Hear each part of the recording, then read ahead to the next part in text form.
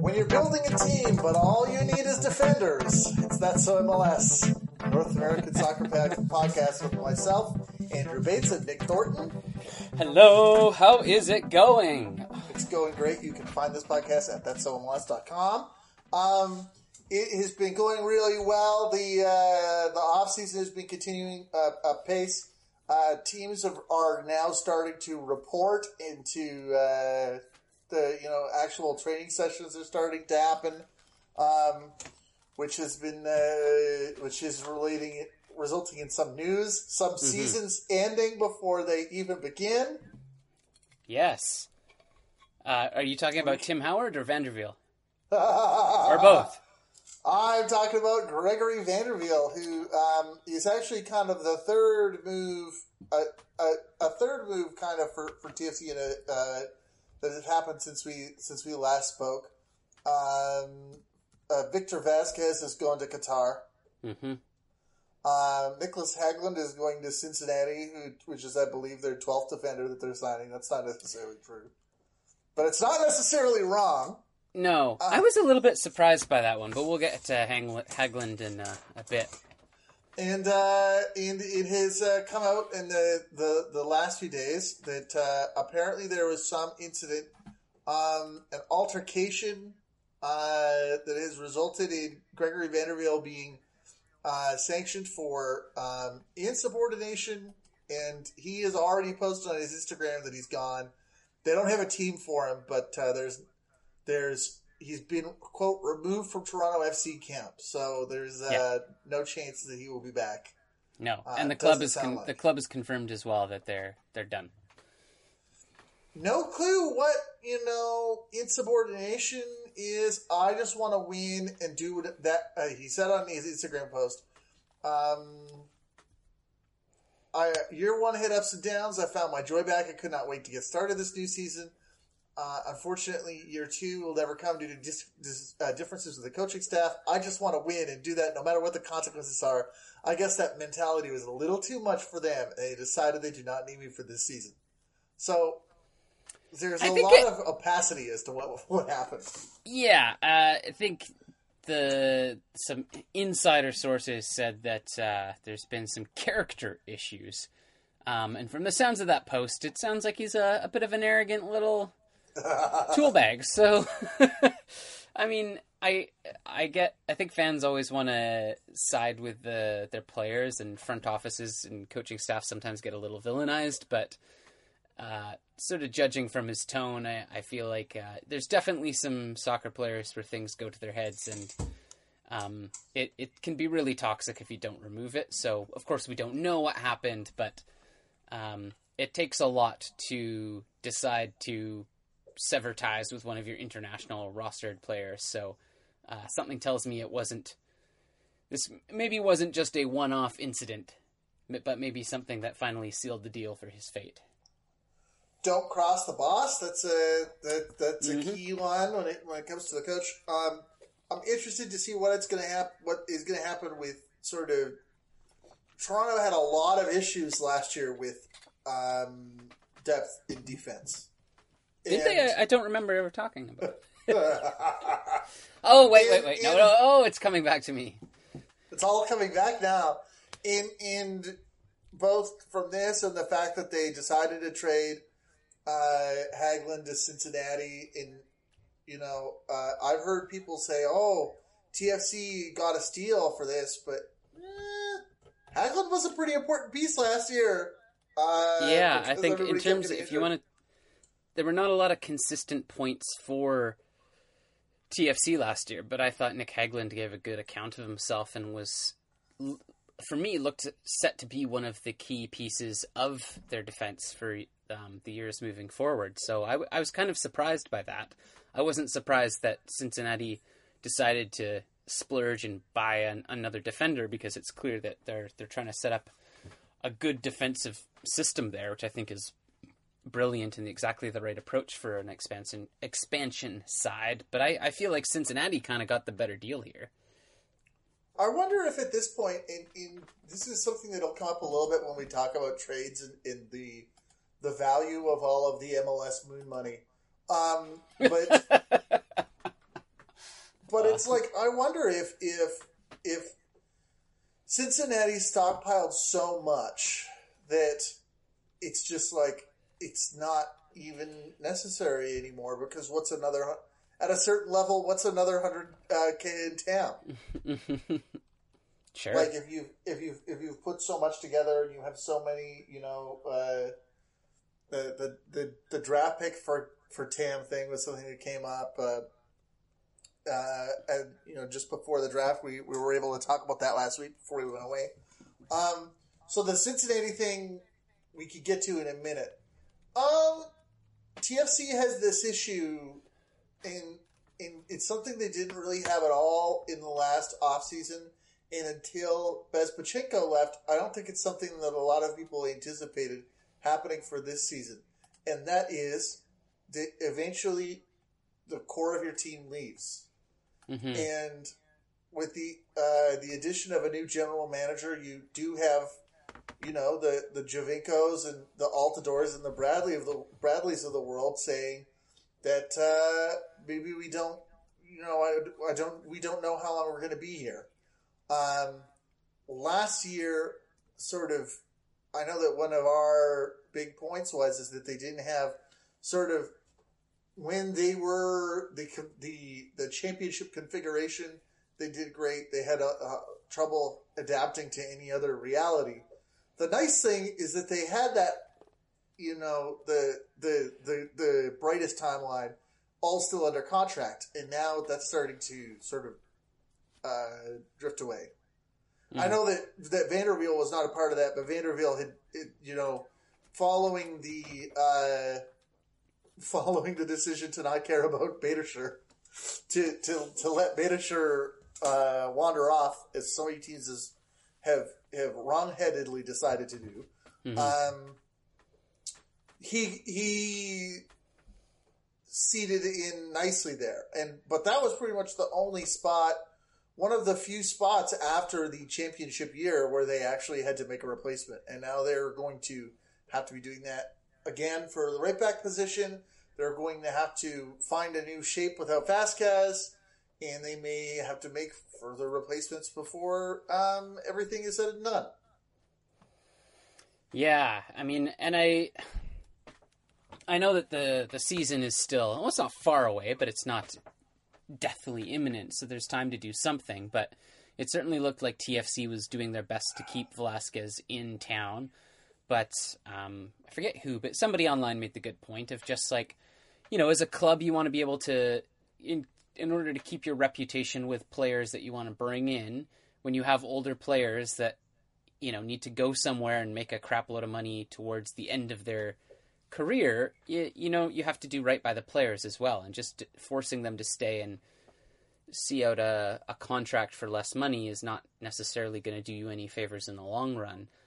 But the Velasquez piece is definitely something that I think they're going to struggle with. I think Haglund and Vanderwiel, I think those are pieces that can be replaced. There's lots of other players in the same caliber for, I think, similar prices that they won't be too concerned. But Velasquez is one where I go, I'm sure they have a plan, but I think that TFC is really going to struggle this year. As you said, the team that won the championship, of course, injuries didn't help them last season, but there's just so many pieces that are going to be different. That's absolutely right. I think that the team before Vasquez joined was like that team was not able to win the championship. Vasquez was able to give the various, create balance and give Bradley that room to sort of move around in defense. Bradley's going to have to move up a little bit. We kind of did think that he's been too defensive last year anyway, so that might be positive. With all this gam and tam that they've got from the Haglund trade, maybe they'll be able to, and the salary cap space that Vasquez does give up. That's something that they have the ability to do, but it's kind of, it's weird splitting the duties between coach and general manager because you don't know. Ali Curtis hasn't really shown his hand yet. No, And I mean, to the point about Michael Bradley, and I want to go too far down the rumor mill here, and I wonder if the Velasquez trade will factor into this, is that Vasquez, there has been Vasquez. Why do I keep saying Velasquez? Yes. Am I combining two names here? If you took Vela and Vasquez, you get Velasquez, okay? He's my new super DP. Yes. Goodness me. It's been a long off season, what can I say? That a super DP is coming to the MLS rulebook about halfway through next season. Yeah. It's going to be a forward / deep mid. About Bradley is that there's been some talk that there's a possibility of him actually coming to Vancouver Whitecaps. And that would be interesting. Glass City on Twitter has called at least 3 of the the preseason moves for the Whitecaps. I would say a good 5 days, if not a week, before they happened. Now, it's helped that one of the players actually posted on his Instagram a picture of BC Place and was like, "I'm coming to Vancouver!" And then like a full 3 or 5 days later, the club was like, "Surprise, we have a signing." But Who's Michael that Bradley... guy again? So, that is, I believe, the guy on loan from Spain. I'm struggling with the names still because I don't know any of these players we're bringing in. Las Bangura. Bangura? Yes. Bangura, yeah. Yes. He's coming in on loan from Rayo Vallecano. Right. Yes. John Ariz is the other Spanish midfielder. I'm getting my wires crossed here. And then someone also posted this, and then I double-checked to confirm, and it checks out that Michael Bradley also started following the Whitecaps Instagram page this week. So I never know how to rate those kind of who's following you. I never do either, but it's sort of like, but the last 2 guys to come into the club also started following us on Instagram, and it's sort of like, oh, if there's any truth to this, we're gonna have a serious storyline on our hands for the next while. Well, let's call that a definite maybe. We have heard that they're looking. Somebody I saw today was saying that Dos Santos was saying they're working on a DP, so we'll find out. We'll find out the identity of that person coming up quick. I'm very excited. It's interesting to see these players coming in from Spain. John Ariz was playing for a team, I think it was Malaga, that before they got relegated. And then sort of continue to be in La Liga 2. He played apparently for Real Oviedo, which is great because I bought an Oviedo shirt for $10 in a thrift store on Broadway. Last time I was in Vancouver with no real knowledge of how that was going to be relevant to my life, so I make great decisions. Interesting. While I think that the Ariz fits into Ariz, yes. Ariz fits into this.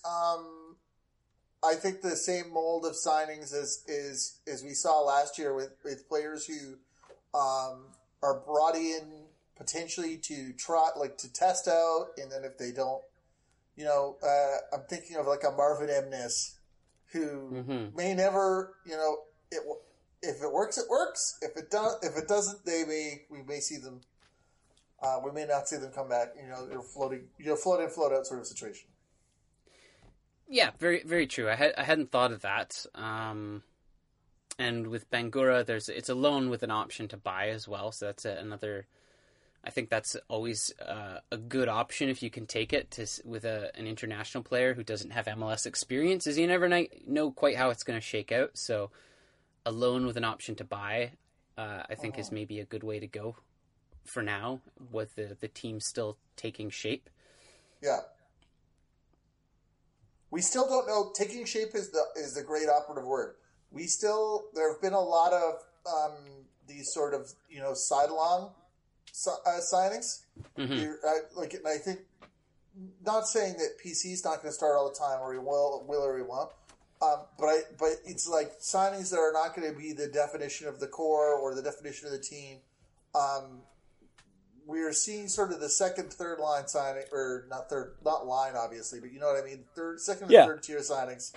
I don't necessarily expect somebody like Andy Rose to be playing every single minute of every game. Yeah. That's a depth signing for me. And a fine depth signing, but, yeah. Dos Santos' biggest moves are still to come. Absolutely, and I mean, I'm admittedly a little caught up in the rumor mill, but one of the things that has been interesting is I believe today was day 3 of the Whitecaps preseason training camp out at UBC here, and I believe again today there has yet to be a sighting of Juarez.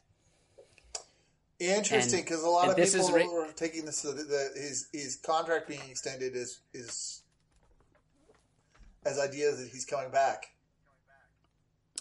Yeah, and then there's been those also pitching the idea that the contract extension was actually a bit of a bargaining chip move, and if they bought down his salary in an effort to potentially move him on to another club. But to me, I mean, it's one of those things that could either mean a lot, or it could just be that he's had a couple of knocks or something. But it's curious to me that, there's been no questions about it from any of the press scrums, which makes me think that maybe they've been asked not to ask the question, and that's still up in the air. So who knows? I don't know how it all works or how it will shake out, but it is curious that our good buddy Efrain Juarez has not seemed to appear at any of the preseason camps yet.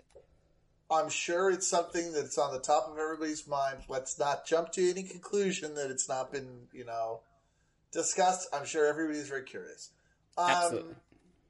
The big news, the news involving the third Canadian team, is that after so long, Joey Saputo is stepping down as Montreal Impact president. He will continue to be the owner of the team, but he had been the president of the team since '93 when the Impact formed. I believe that was in A-League times, but I could be wrong. And I guess, it's interesting because it's not something I ever considered. Because he's the owner, it's not like the budgets of the team are going to change anytime soon. Mm-hmm. But I'm curious what the new president is named Kevin Gilmore. And while CP focused on the fact that he had been in a sports in an executive position with Disney and the Montreal Canadiens, the most interesting to me as a MLS observer is Anschutz Entertainment Group, which has had holdings including the Galaxy and the LA Galaxy and the Houston Dynamo. Mm-hmm. He apparently, his role was development of sports infrastructures in China, so it's not like he was working in that part of the business. But that group, somebody that has, entertainment and sports executive experience in adjacent fields, and B, has worked for an organization that has been a backbone of the league. We may not see any sort of results of this initially, but I think that it's a fine next step for the Impact. Yeah, absolutely. And a team that I think needs a bit of a shake-up, something different. You know what? Because it happened so fast and everything was flying around the time of the expansion draft, I've heard it been said on Twitter, and I agree. I think that Maxi Urruti is going to be a game changer, and we're gonna find ourselves saying that many weeks. Quite possibly. I mean, I don't want to be the type of sports pundit. God, I never thought I'd call myself that. The type of sports commentary, whatever. It's not commentator is good. Is a good way. The type of person that would speculate say things like this. That either Urruti's going to have a massive impact and we're all going to be like, wow, this is a different team, or be kind of a non-starter as he has been at points. However, I'm definitely leaning towards, I think he's the perfect type of player for the Impact, and I expect that he will, pardon the turn of phrase, but make a big impact in Montreal. It'll be interesting to see what the philosophy, what the philosophy changes will be, because I can't even think of what the. It's hard for me to separate Saputo's management style with the management style of the team, because it's just they've been the same thing. Yeah. For over a decade.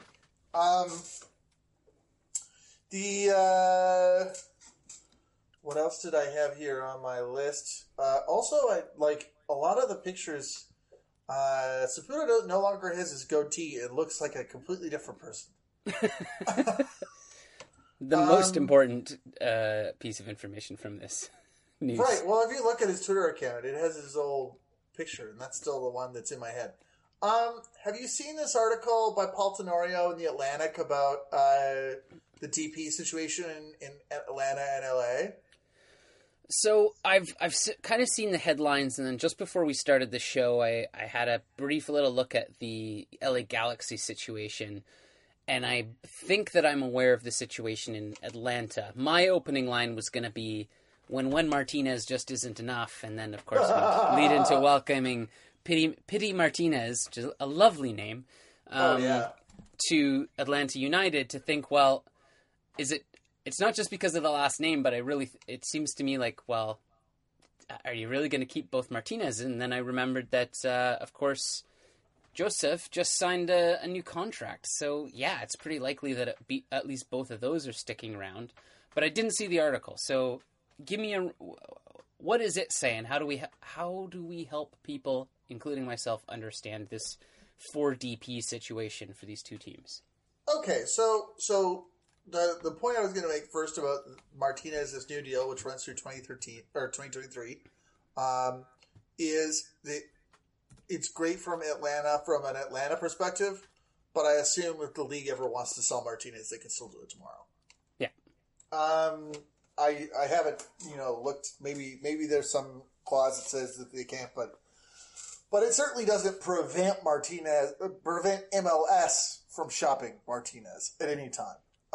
If anybody is interested in doing so. So the issue is that sort of the way that this piece talks about the issue in terms of the 4DPs is the league's most ambitious owners want to spend more, and MLS rules are hampering their growth, and we need to really understand, the piece argues, that this is an issue, and people are not understanding enough, what a limiting factor this is to the growth of the game, potentially because of the situations of the two players involved, which are Giovanni Dos Santos in LA and Miguel Almiron as sort of the odd people out.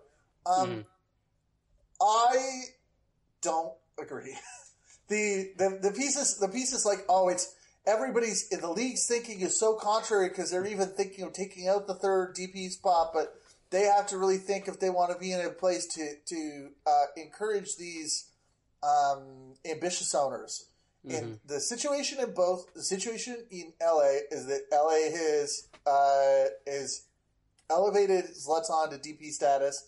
So now they've got Zlatan, Alessandrini, Giovanni Dos Santos, and Jonathan Dos Santos is DPs. Because they're signing in Atlanta, because they're signing Pity, now have Pity Martinez, Miguel Almiron, Joseph Martinez, and Ezequiel Barco as DPs. I'm going to skip my Ibrahimovic joke that was also a jab and jump straight to... Just I love that. I love the Ibrahimovic. Well, I was just going to say that I'm excited to hear that Ibrahimovic has been elevated to a DP status from the BNC status. Best newcomer. Yeah, absolutely. Best comeback player of the year as well. I'd forgotten about Barco, which I feel like perhaps doesn't bode well for Barco, in that if I'm anyone with any sort of decision-making capacity in Atlanta, and I'm looking at Almiron and the two Martinezes, Barco's the weak link there, and they spent an awful lot of money, an untested entity. Maybe he's the one that they ship out. That's absolutely true. I mean, I know that's not the point the article or you're trying to make. It just I'd sort of forgotten that part of the equation.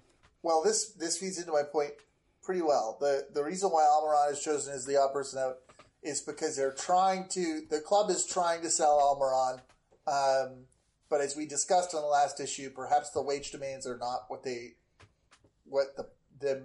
or the player are hoping for. What people on Earth might pay for that player.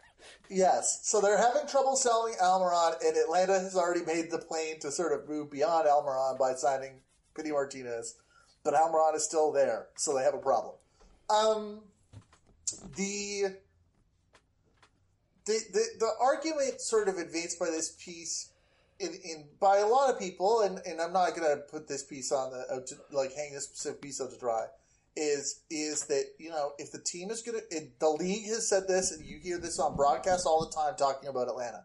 If the, other teams, they say, need to catch up to Atlanta, and I think there's this feeling that if Atlanta and other teams want to expand, let them expand, and everybody else needs to sort of catch up.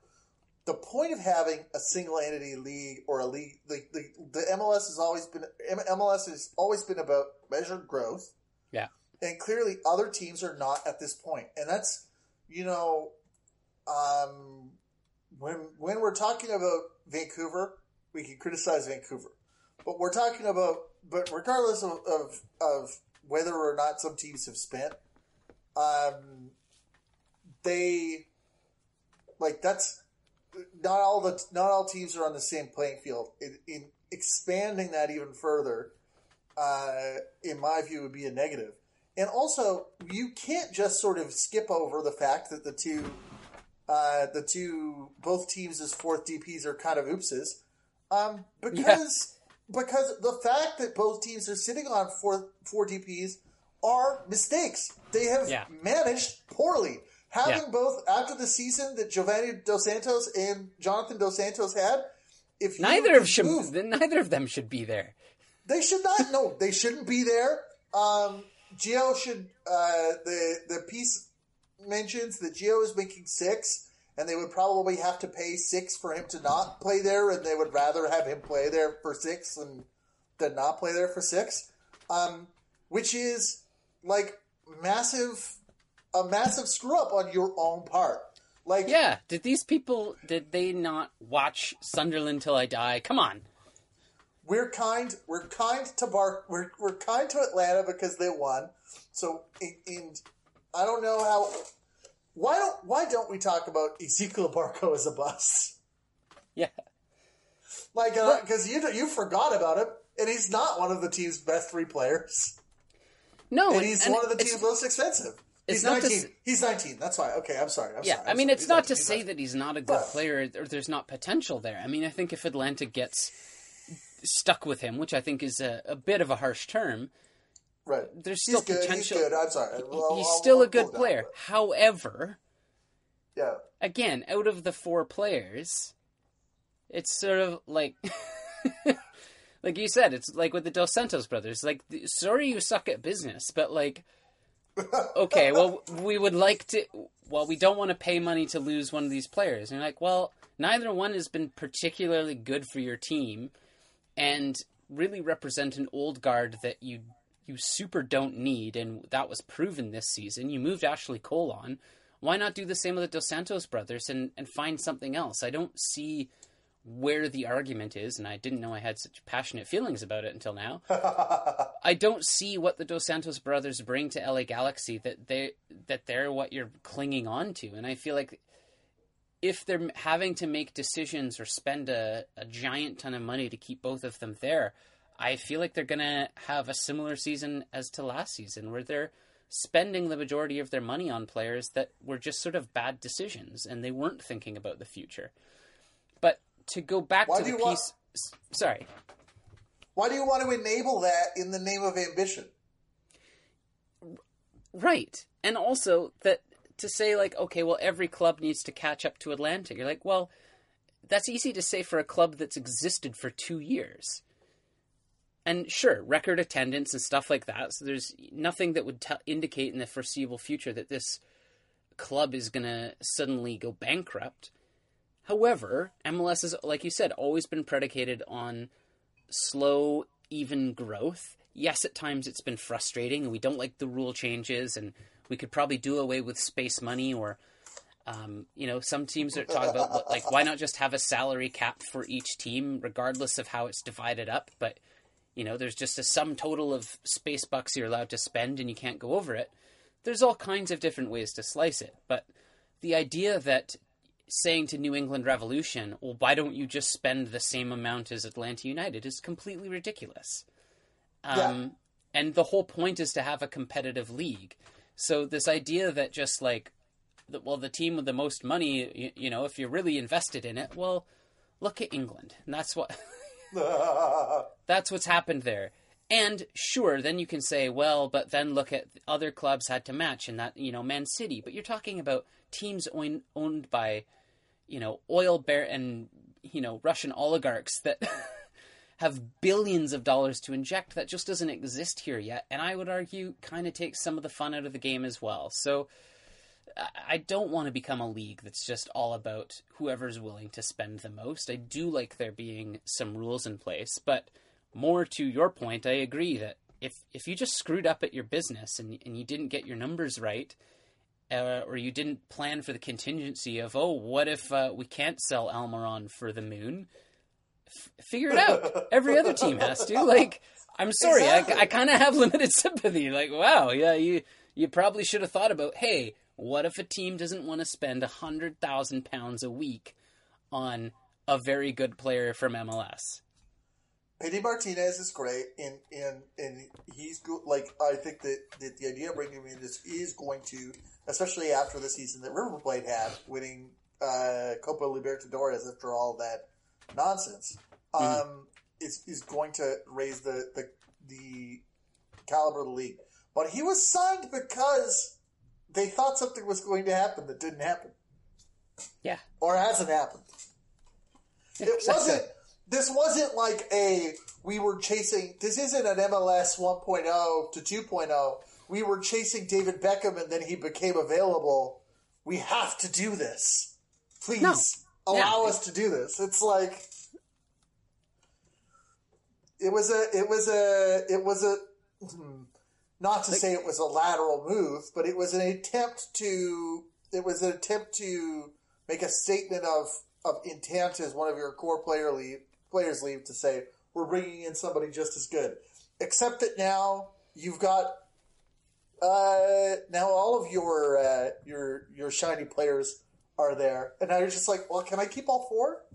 Yeah, well, surely somebody in the front office or back office must have gone, hey guys, what if Almiron stays?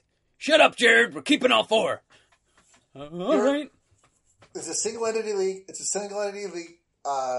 This argument that the league needs to expand is exactly right. We got to keep all these players.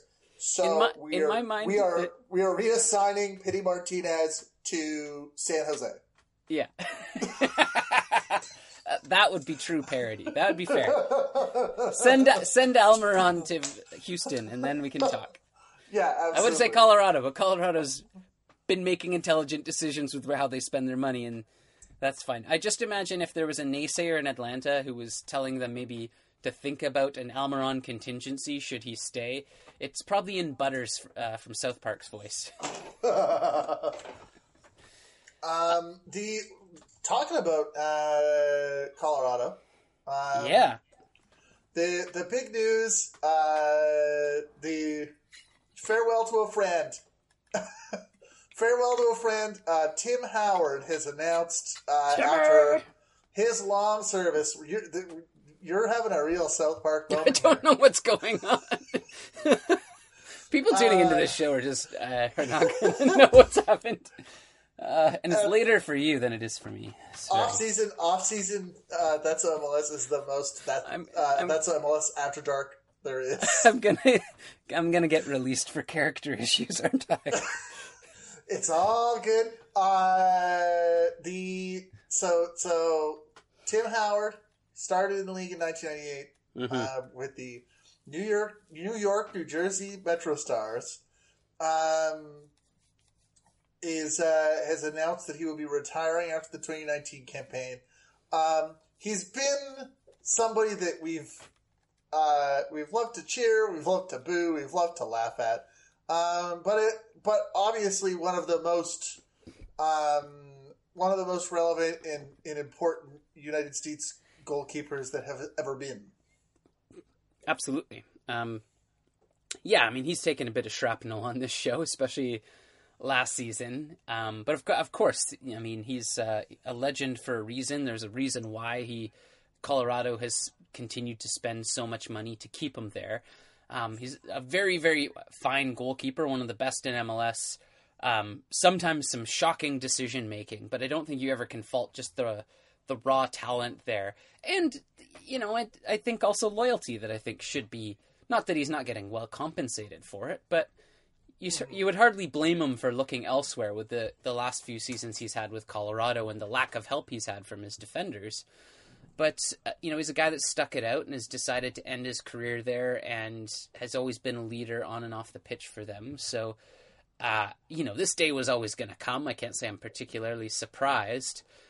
It's a little interesting to me to do the retirement announcement, like, before your season's even begun, because I don't, like, what does that signal to the coaching staff? But you seem like possibly you have an idea about that. Well, this comes to somebody that we're going to talk about later in the episode. I don't know that there's a lot to read into it other than, you know, he wants to do a victory lap. To just sort of say he's going to do it after a season that probably does not befit the place he's earned in sort of the legacy of United States soccer and in North American soccer. And Colorado could be good this year. They just picked up Benny Feilhaber. Yeah. They do, after having some rough moments, like they could actually, you know, with playing with some people in front of him, he could have an okay go of it. Absolutely. Maybe that was instrumental in him deciding to do a victory lap. He's now that Colorado's decided to finally invest in some good players. Maybe that's part of it. I doubt it, but don't watch last season. Forget about last season. Look at this season. Mm-hmm. The person that I was alluding to, in terms of, well, why would somebody announce so publicly their decision to retire? Relates to the newest player of the Major Indoor Soccer League, San Diego or San Jose Sockers. Who wears the Sockers? Which San is the Sockers? I feel like it was San Diego, isn't it? Yeah, the San Diego Sockers of the Major Indoor Soccer League announced today that they will be that Landon Donovan will be on his way back onto a soccer pitch yet again, returning to San Diego Sockers, but it's the Bay Area where he's been known for. Maybe it's not the Bay Area. I don't know. I'm not going to say San Diego's in the Bay Area unless I fact check that. I'm too far away from it. No, but Landon Donovan is going to be there. I saw this tweet. What you said reminded me of this tweet I saw today that said, you know, gotta have respect that he got a victory present from every team in the league and then unretired twice. Because they just can't keep him away. He also came back last year for that Liga MX side. Well, I think perhaps, you know, maybe he had a government job and he's been furloughed and he's looking to make a little bit of that sweet, sweet indoor soccer cash to see him through the government shutdown. I'm not quite sure, but why not? Why not do a third victory lap? This is at Vicky Rubio. Landon Donovan hustled every team in the league for a retirement gift and then unretired twice. You got to respect that. So I mean, like, there's I'm not gonna sit here and say there isn't money in making the most of your retirement. Absolutely. I'm just looking forward to next season when Colorado announces him as their next goalkeeper. Well, you've got to keep the jerseys. It's funny that the way that they announced it is that the Sockers is, which is a great indoors. I know that I didn't get their location correct, but I've read pieces about them before. Craig Charles is like one of the, if not the top scoring major indoor soccer league players of all time, and he's going to be Landon's teammate. They're a great franchise. They announced it by having their kit supplier, like a video of them stamp the numbers on the back of a jersey, and the font just looks garbage. It doesn't look. That was my takeaway. My fashion forward focus takeaway was like. I know that seems to be the trend now because didn't Barcelona just sign a new player this week and they did the same sort of jersey press thing? It's a little cheesy. I still think it's hard to beat club announcements like Las Vegas Lights from USL. They're still my team to beat in terms of putting on a show. Bring some llamas onto a field, have a raffle, come on, entertain people. I like what Halifax Wanderers of the Canadian Premier League have been doing, which is the day before they're going to make an announcement. They have this amazing 3D graphic that's just like a spinning graphic of the logo, and when it has the Wanderers logo on one side, on the other side it says player announcement tomorrow at 2 p.m. and it's just spinning like a very 90s 3D graphic that I absolutely love. And I'm it's into it. Like, that's good, like, because it's like, it creates more hype than just sending out a press release at 3 o'clock when you're not expecting it, just to have one little, just to have a little jaunty animation to be like, hey, keep Greg, your we eyes need up. another jaunty animation. We need a little jaunty animation to announce our upcoming player signing. The Halifax has been on a tear. They signed 3 players that manager Stephen Hart knew from Trinidad and Tobago, from his time managing Trinidad and Tobago, including Elton John has joined the franchise. Oh. We'll be playing at center back. Great. Doesn't he doesn't Elton John, the other Elton John, doesn't he own part of Crystal Palace, or is it? Oh no, it's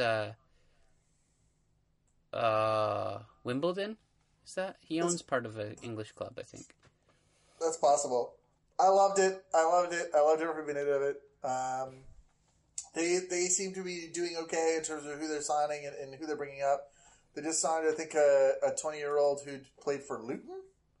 The babyface assassin. I can't remember his name off the top of my head. The Canadian Premier League, everybody has been sort of making their signings.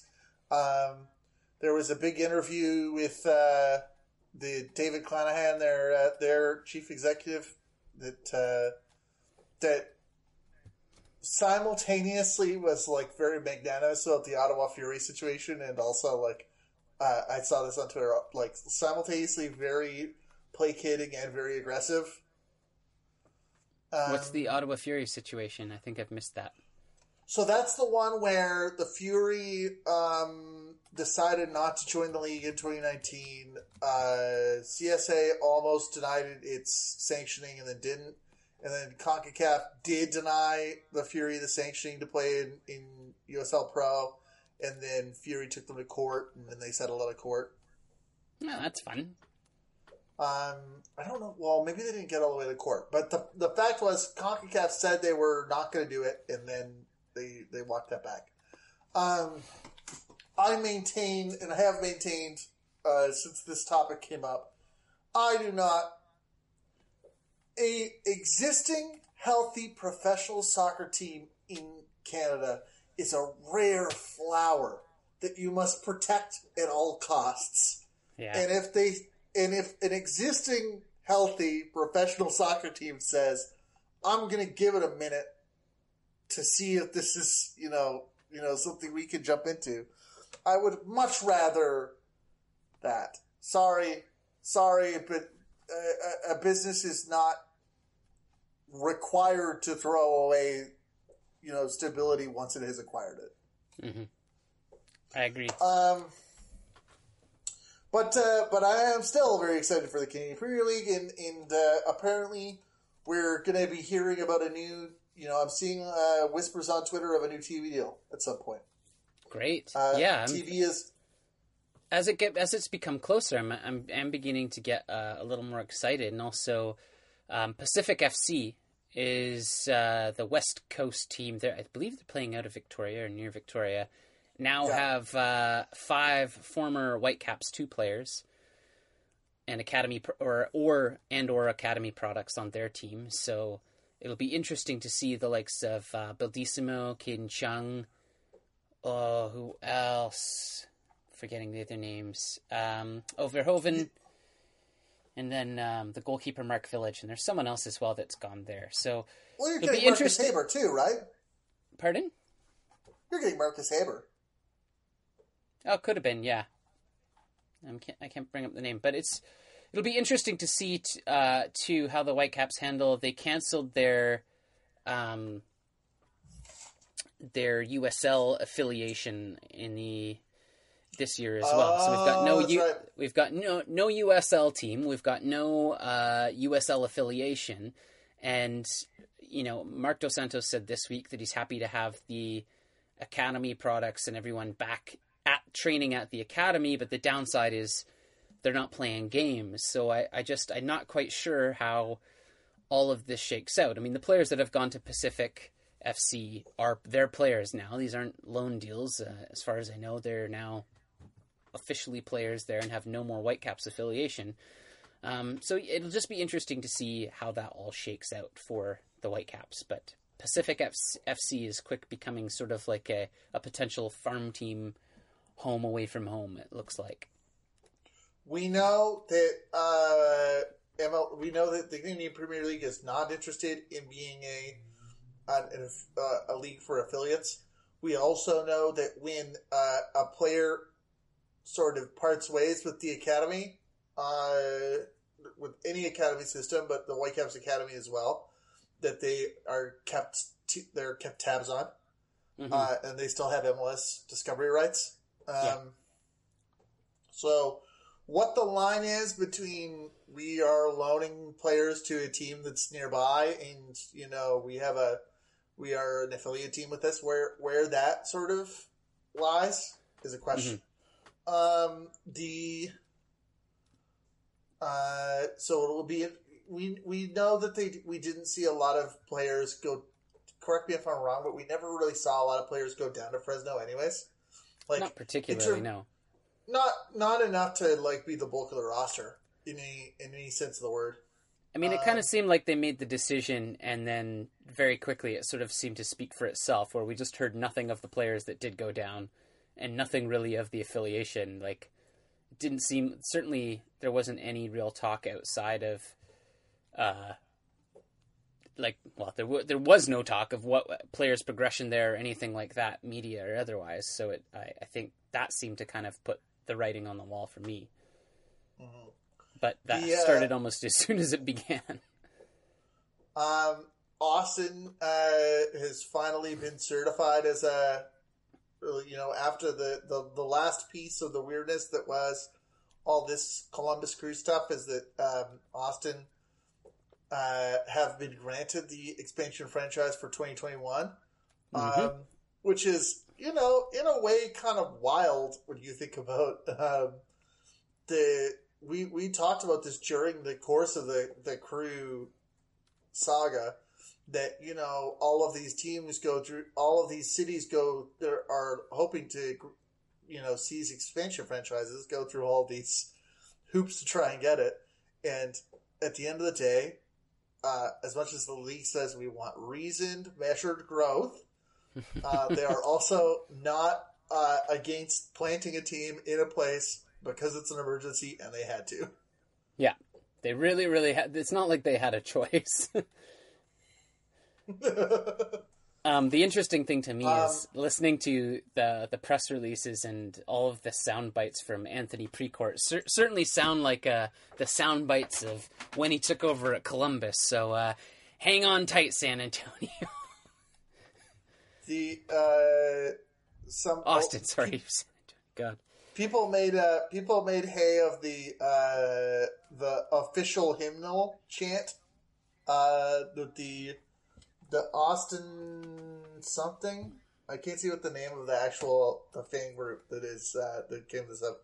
Somebody came up with chants for their press release, their press conference. Okay, right. Which to me seemed a little odd. But can you explain to me what the big joke is here, or why it's something that we're making fun of beyond we kind of hate Austin now because they were going to take over the Columbus Crew, even though it wasn't really their fault, but always, and we know that there are.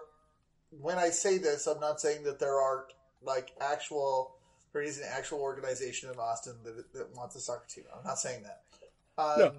Austin, you got done dirty by Orlando. I'm not forgetting about that either. But in the lead up, there were certainly fan groups that had Precourt Sports Ventures logos on the bottoms of their web pages, or copyrights at the bottom of their web pages. And people sort of, are suspicious of that kind of astroturfing. And the thing that people were specifically making fun of is that there is a song about the council vote to approve their stadium. Oh, okay. Well, that's what it's making fun of. 7-4, 7-4. It's not the score. It was the vote that got us all our brand new home. And also, that one needs some work. Maybe a second round of writer's room for that one.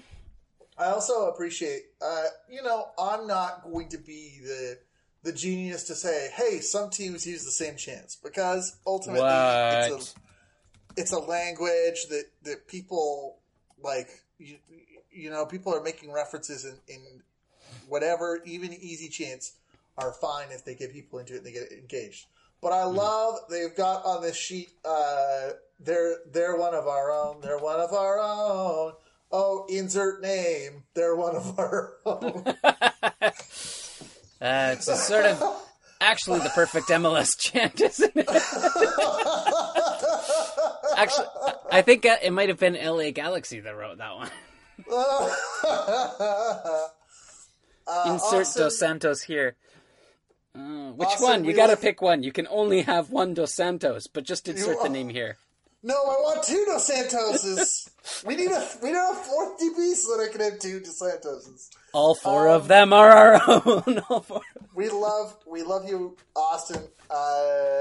Remember, I haven't forgot about the Aztecs. But we may, until we know you a little better, we may make it a little fun. Yeah. Everybody's got to take a few knocks. It's par for the course. But just don't worry, Miami's going to be in first, and boy, we'll have forgotten all about Austin by the time they start playing. This leads into talking about the draft, which we kind of sort of glossed over as saying that it wasn't. I don't even think we really got to it that much. A little bit, other than to say there wasn't a lot to talk about. So this idea of having chants. I'm curious, do you like the idea at drafts that fans go to the draft and then, do chants the whole time? I think it's kind of fun. It was really fun at NWSL, but, it's kind of also silly at the same time. I think it's a little silly, but two things. The first one, which is a little cynical, is, look, anything to make the draft seem more exciting than it actually is fine. Yeah. Secondly, I think sometimes what gets lost in the conversation about the draft and making fun of it is that there is a lot on the line for these young college players, and it's definitely not a perfect system. But, when you see these kids for the most part, kids that get drafted to teams, there's not one of them that's not excited for the opportunity. Now, of course, the track record for draft picks actually making an impact or even playing any minutes at all in MLS isn't that great. However, it is important to them. So regardless of how you feel about the draft, the fact that families are there, fans are there to help welcome players in, I think is a thing that, I don't want to knock that. I don't want to take that moment away from those players. And it's up to MLS to maybe come up with a better, more relevant system. But for a while it's happening. Absolutely, it's something that should be celebrated. It's good for the fans. It's good for the players. I see nothing wrong with it. Bobby Warshaw wrote a pretty good piece for Howler in 2017 that was just like about, let the kids have their little moments of hope. Just let them have it. Absolutely. And it does happen, right? Like, and it's also kind of like, okay, well, the draft picks, do they ever even actually play MLS minutes? But that's true of any trialist. Like, it's not really that rare, and it's similar to draft picks elsewhere. Draft picks aren't always going to work out, but it is an opportunity to get a young player into your squad, and certainly there are success stories as well. The Tim Parkers, the Jake Nerwinskis of the world, they may not have careers in MLS if not for the draft.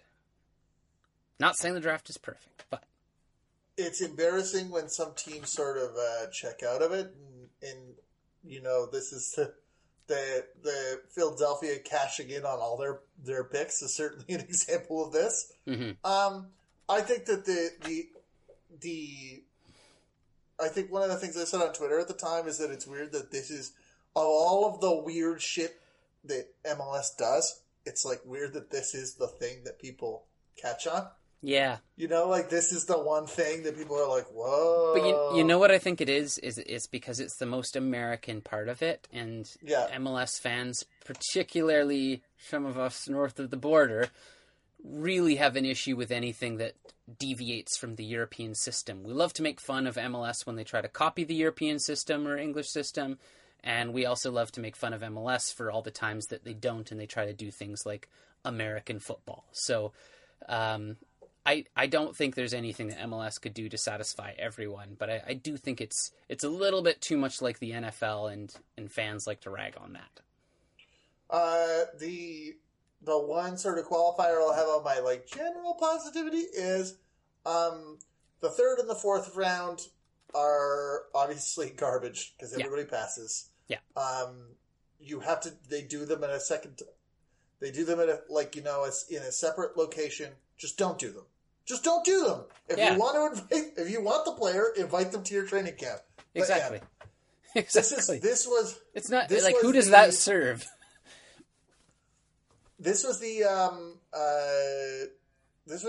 saving grace of the NWSL college draft, which has its own problems. The main sort of issue being that a lot of sort of key prospects are thinking of going overseas now.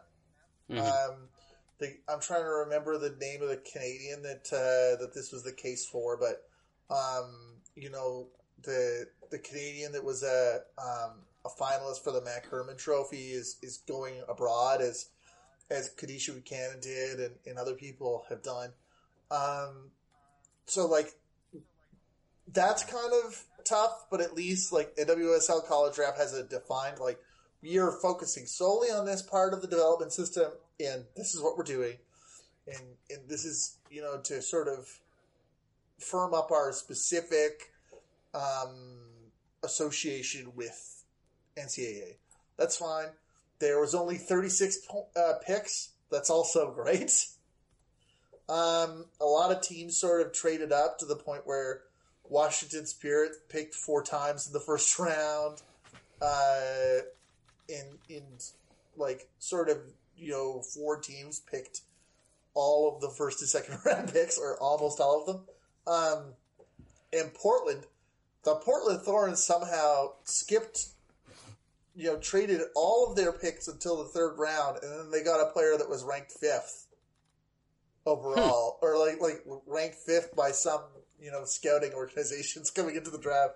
So they somehow created the master move of them all. And also Sky Blue, who drafted Haley Mace and Julia Ashley,